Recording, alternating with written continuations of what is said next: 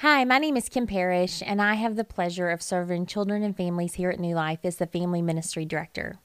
And I am so excited to bring to you the devotion today because it is one of my most favorite passages. Today I'm going to be reading from John 13, verses 1 through 20. Now, before the feast of the Passover, when Jesus knew that his hour had come to depart out of this world to the Father, having loved his own who were in the world, he loved them to the end. During supper, when the devil had already put into the heart of Judas Iscariot, Simon's son, to betray him, Jesus knew that the Father had given all things into his hands and that he had come from God and was going back to God. He rose from supper. He laid aside his outer garments and, taking on a towel, tied it around his waist. Then he poured water into a basin and began to wash the disciples' feet and to wipe them with the towel that was wrapped around him. I'm going to stop right there. I love so much about this scripture. I love that this establishes who Jesus was, that Jesus was God's Son sent to walk on this earth in human flesh. And he knew that Judas was at this table and what was coming from Judas. But even the symbolism of him taking off his outer garment and putting on the towel. See, in this culture, this was a necessity in this time. The open-toed shoes, the dust, the dirty roads, feet were filthy. So this was a hospitality thing, a necessity. But usually the host of the dinner would provide a servant. Usually a non-Jewish slave was the one who washed the feet. So the fact that Jesus took off his outer garment, his robe, a status symbol in many ways, and put on the towel of a slave is so symbolic of him leaving heaven to come and walk this earth as our Savior. I love this. So he came to Simon Peter, who said to him, "Lord, do you wash my feet?" Jesus answered him, "What I am doing you do not understand now, but afterward you will understand."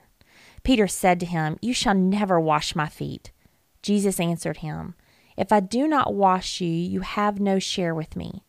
Simon Peter said to him, "Lord, not only my feet then, but also my hands and my head." Jesus said to him, "The one who has bathed does not need to wash except for his feet, but is completely clean, and you are clean, but not every one of you." For he knew who was to betray him. That was why he said, "Not all of you are clean." When he had washed their feet and put on his outer garments and resumed his place, he said to them, "Do you understand what I have done to you? You call me teacher and Lord, and you are right, for so I am. If I then, your Lord and teacher, have washed your feet, you also ought to wash one another's feet. For I have given you an example that you also should do just as I have done to you.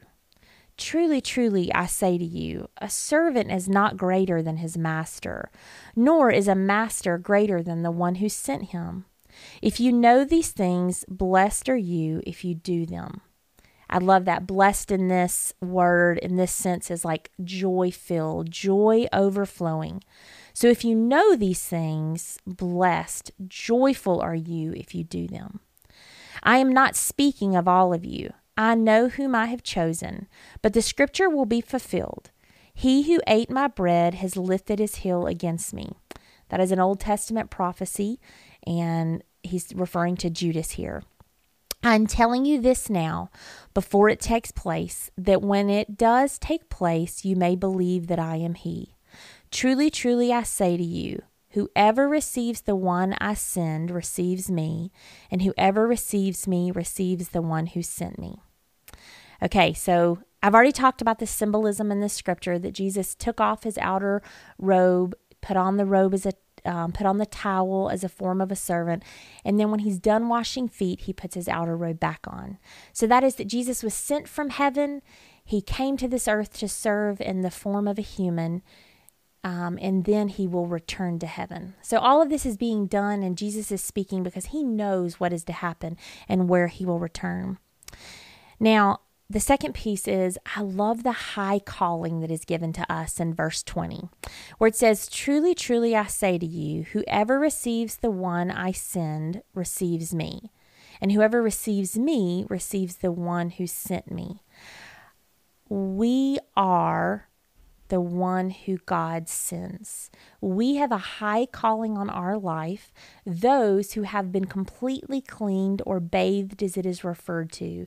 We are those who know Jesus Christ as our Lord and Savior, and we have a calling to walk in His Spirit, through His authority, and in His Word to represent Him on this earth.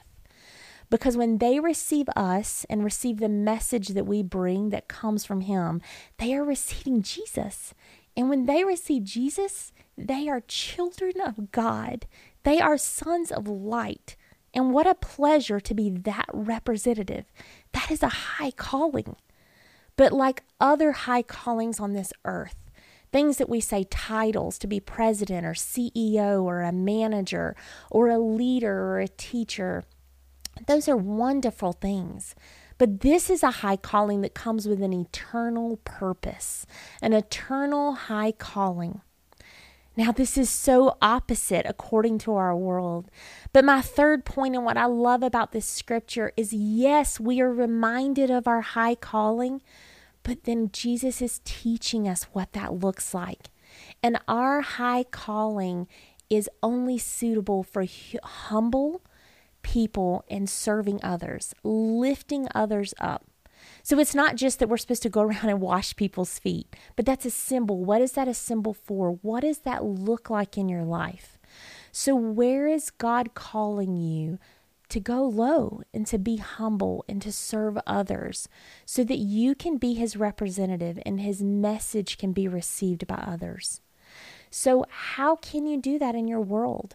How can you sacrificially give of your time and of your heart and of your energy and your efforts so that you are serving others and walking out that high calling, so that people can hear and see and feel and know the message of Jesus Christ that you bring, and they can receive Him and become children of God?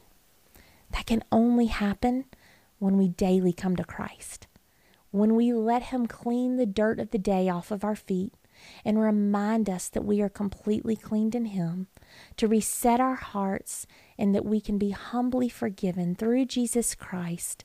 But it's that daily resetting, the daily letting Him wash our feet that allows us to walk humbly in that high calling. Please join me today as we ask God to show us where He is calling us to remind us of that high calling, but to show us how to humbly walk in that every day. Father, we thank You so much for Your word. We thank You that Your word is applicable every day in every season. Yes, COVID-19 is not mentioned in this word, Father, but Your instructions are for every situation. So please show us today, remind us, help us, God, to humbly submit ourselves to You every day, to clean the dirt off of our feet.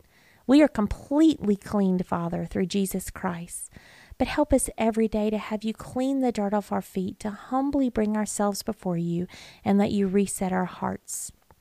Remind us, God, of the high calling You have put on us, Father. And please help us to humbly walk in that, serving others just like the beautiful example You gave us through Jesus Christ. Father, we pray that Your word will be spread, that Your message will be received, that Jesus Christ would be received, that many people would become to be known as Your children, God, and that Your kingdom would grow mightily during this time. In Christ's holy and precious name we pray. Amen.